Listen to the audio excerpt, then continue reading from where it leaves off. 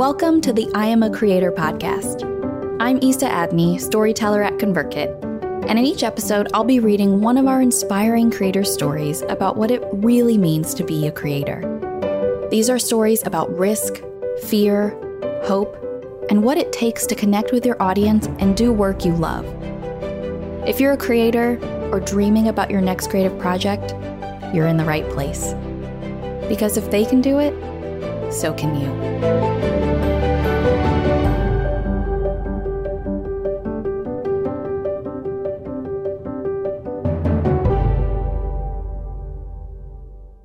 Today's story?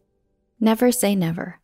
How embarrassment gave motion designer Austin Saylor the motivation and courage to overcome procrastination and perfectionism. It was the middle of the night, and Austin shot up out of bed. Someone was banging on the door in the nearby apartment breezeway. His wife Rachel bolted upright and asked, "Did you hear that?" They listened closely. Someone was shouting, quote, get out now!"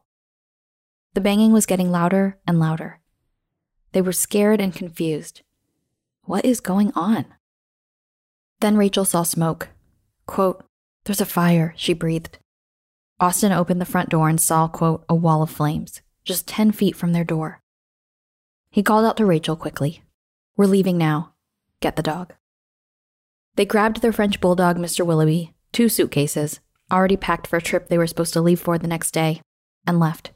But not before waking up their nearby neighbors to make sure they got out safely too. They lost everything else. Quote, "The whole thing just burnt down to a crisp," Austin remembers. It was a long time before Austin could sleep through the night again, traumatized that at any moment he and his family would have to leave, or worse, wouldn't wake up in time to escape. Quote, "I could be dead," Austin remembers realizing later. There were still so many dreams he wanted to pursue. Instead of sleeping in fear, waiting for the next bad thing to happen, he wanted to take back the reins, try to make good things happen. He wanted to be less passive. Quote, "I'd rather be working really intentionally toward the life that I want, rather than just hoping it happens one day." To start, he quit his graphic design job to pursue the next phase of his dream, animating and creating motion graphics. He planned to freelance just until he could find that next step dream job at a studio that focused on motion graphics. He didn't believe he was good enough at animation to go out on his own yet, so he wanted to get more professional animation experience through a job. But that job would never come. Austin found his love of motion graphics later in his career. By the time he quit his job, Austin finished 4 intensive online courses on the subject, like Animation Bootcamp from School of Motion and MoGraph mentor classes. He'd also been blogging about what he was learning in the animation world and sharing those learnings with his email list. Somewhere in the back of his mind, he hoped to have his own business one day, but that felt like a very long way off.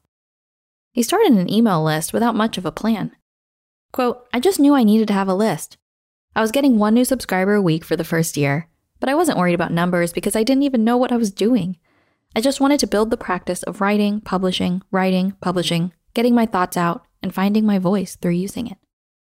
He did find his voice, and a byproduct of finding that voice was that he also found a community, both via his email list and the groups he was a part of through those online courses. After he quit his job, he let everyone in those communities know that he'd be freelancing, just until he found the kind of job he was looking for.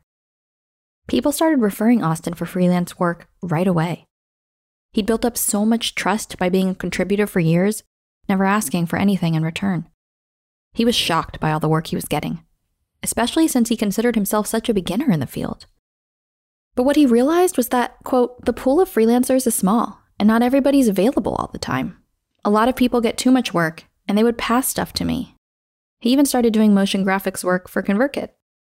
The freelance work kept coming, and coming, and coming. Before he knew it, he was making a full-time living doing motion graphics as a freelancer. But this wasn't his plan. His big goal was to get a few years of professional experience at a studio and then strike out on his own. But with the apartment fire in the back of his mind, he thought, why wait?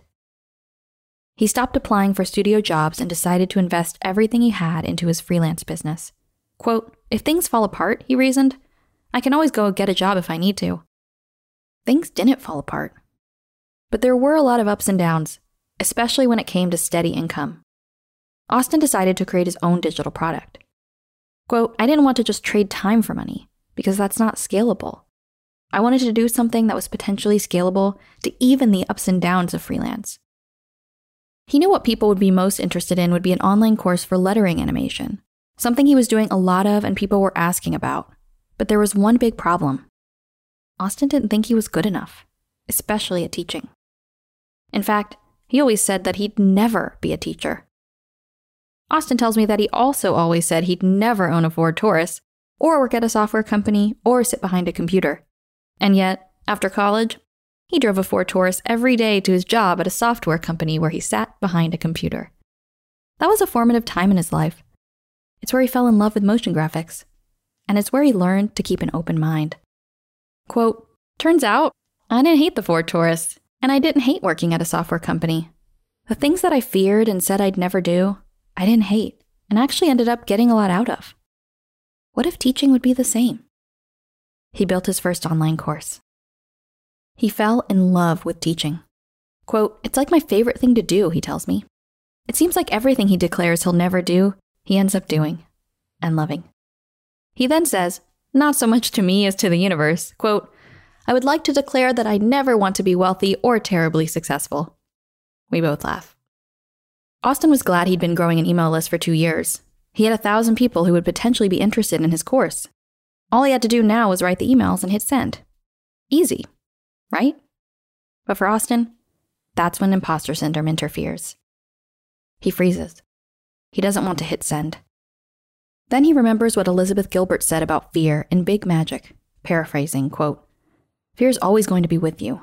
Invited on the car ride. Say, come on, we're taking a trip. Come on, fear, you're allowed in the car, but you have to sit in the back. And under no circumstances can you give directions, touch the radio, say anything. You can come along for the ride, but you have to shut up. However, sometimes, the second you even have just an idea for a new creative trip, fear races to the driver's seat too. What happens when fear gets there first? For Austin, it's all about recognizing the specific road signs that appear when fear drives his creative car. Quote, when fear starts creeping in, I almost never hear a voice that says stop. It always comes in the form of feeling nauseous and the tug of, the dishes are dirty. I can feel myself slowly getting pulled away from the thing I know is important, until it almost becomes like I've forgotten about it. I think stalling is fear's better tactic for me, because I fall for it. It's recognizing that the distractions are what fear is making me do. Once he realizes fear is driving, because he sees through the tricks, he calls fear out in a way that kicks it to the back seat. Quote, okay, that was fear doing that, he'll say to himself. No more. I'm going to stay focused. You get in the back seat and shut up. It's something he's had to do over and over again. He used to be scared of emailing 100 people. And as his list grew, so did the fear. But eventually, he became thankful for the constant battle, always having to tell fear to get behind him. Quote, fear will always be there. It's not going to magically go away. But I think if I never feel imposter syndrome again, that means I'm not trying to push myself and grow. Austin also struggles with perfectionism. He kept putting off launching his course. He wanted things to be perfect. He, or rather fear, kept giving him 1,000,000 boxes to check before he could move forward. He couldn't launch until his email list was bigger. He couldn't launch until he was more comfortable with teaching. Until. Fear again. He knew how to beat it this time. He created a landing page. It said, quote, in 2 months, I'm launching a lettering animation course. Sign up to get notified when it's available. People started signing up. Only problem was, 2 months later, the course wasn't ready. Austin felt embarrassed.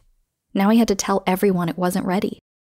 But before he could fall into a shame spiral and regret ever telling anyone his goals, he stopped himself and appreciated the moment, appreciated the embarrassment. He thought about what feeling embarrassed really meant. Embarrassment meant he'd beaten procrastination and perfectionism. Embarrassment was a sign that he was still on the right track. Quote, it was good to feel embarrassed because it also showed me that I wanted to actually do it. His motivation grew, and not long after his original 2-month deadline, he launched the course to his email list of about 1,300 people. He sent the first email, and waited, and waited. 30 minutes went by. Nothing. Fear started to grab the wheel. But then, that first sale came through, and with it another, and another. Each one speaking for Austin this time, telling Fear to get back with every email notification. Quote, "I'm glad that I didn't listen to people that said email is dead, because I don't know where I'd be." As social media algorithms changed over the years, Austin watched his Twitter and Instagram growth slow. Quote, "But my email list still goes up and up and up, and I can own that." A total of 3% of Austin's email list purchased his $400 course. He made $16,500. Quote, "It just blew my mind. I'd never made that much on any project. It gave me the confidence that this can work." He couldn't wait to launch it again. He did. But the second time, only 2% of his list bought the course. He was crushed. Fear rubbed its hands in delight and started whispering doubt into Austin's head, backseat driving.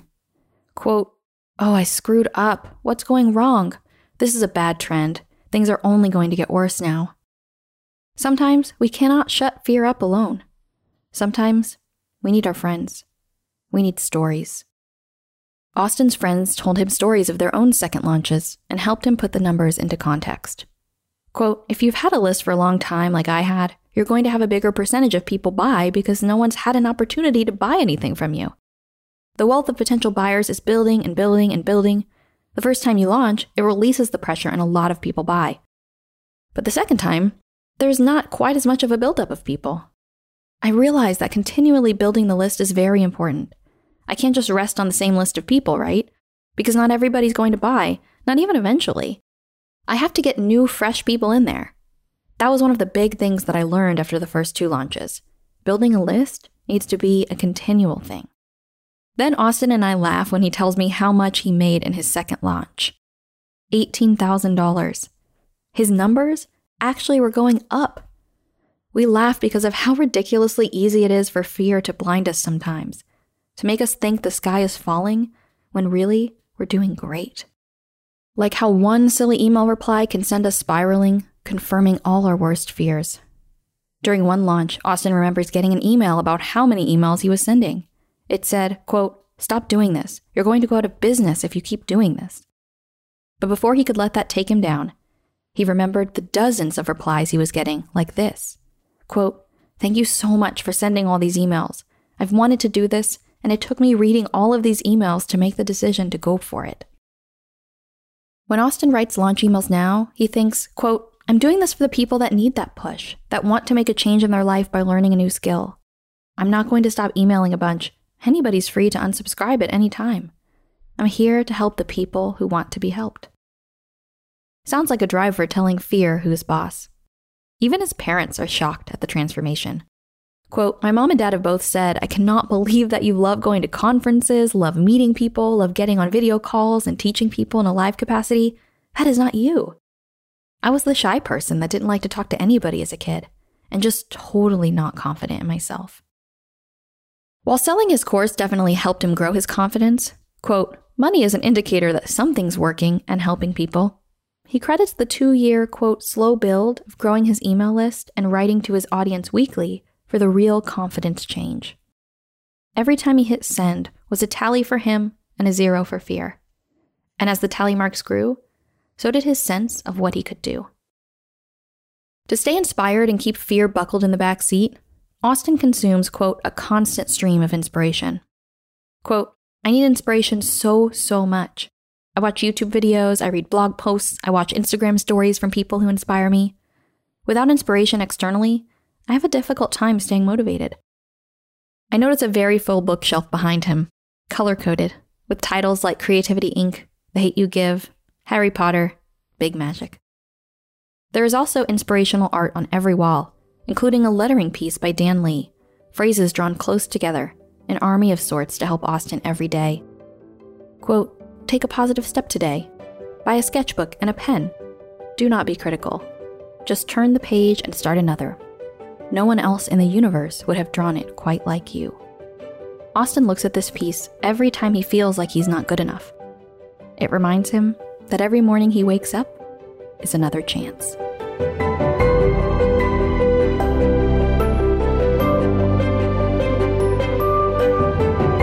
Find more creator stories at convertkit.com/stories. If you liked this story, be sure to subscribe to receive a notification every time we release a new episode. And if you have 60 seconds, leave a review on iTunes or wherever you listen to podcasts. I love hearing from you. If you found value or inspiration from this episode, it would mean the world to me if you could screenshot your podcast player right now, jump over to Instagram or Twitter, and tag ConvertKit.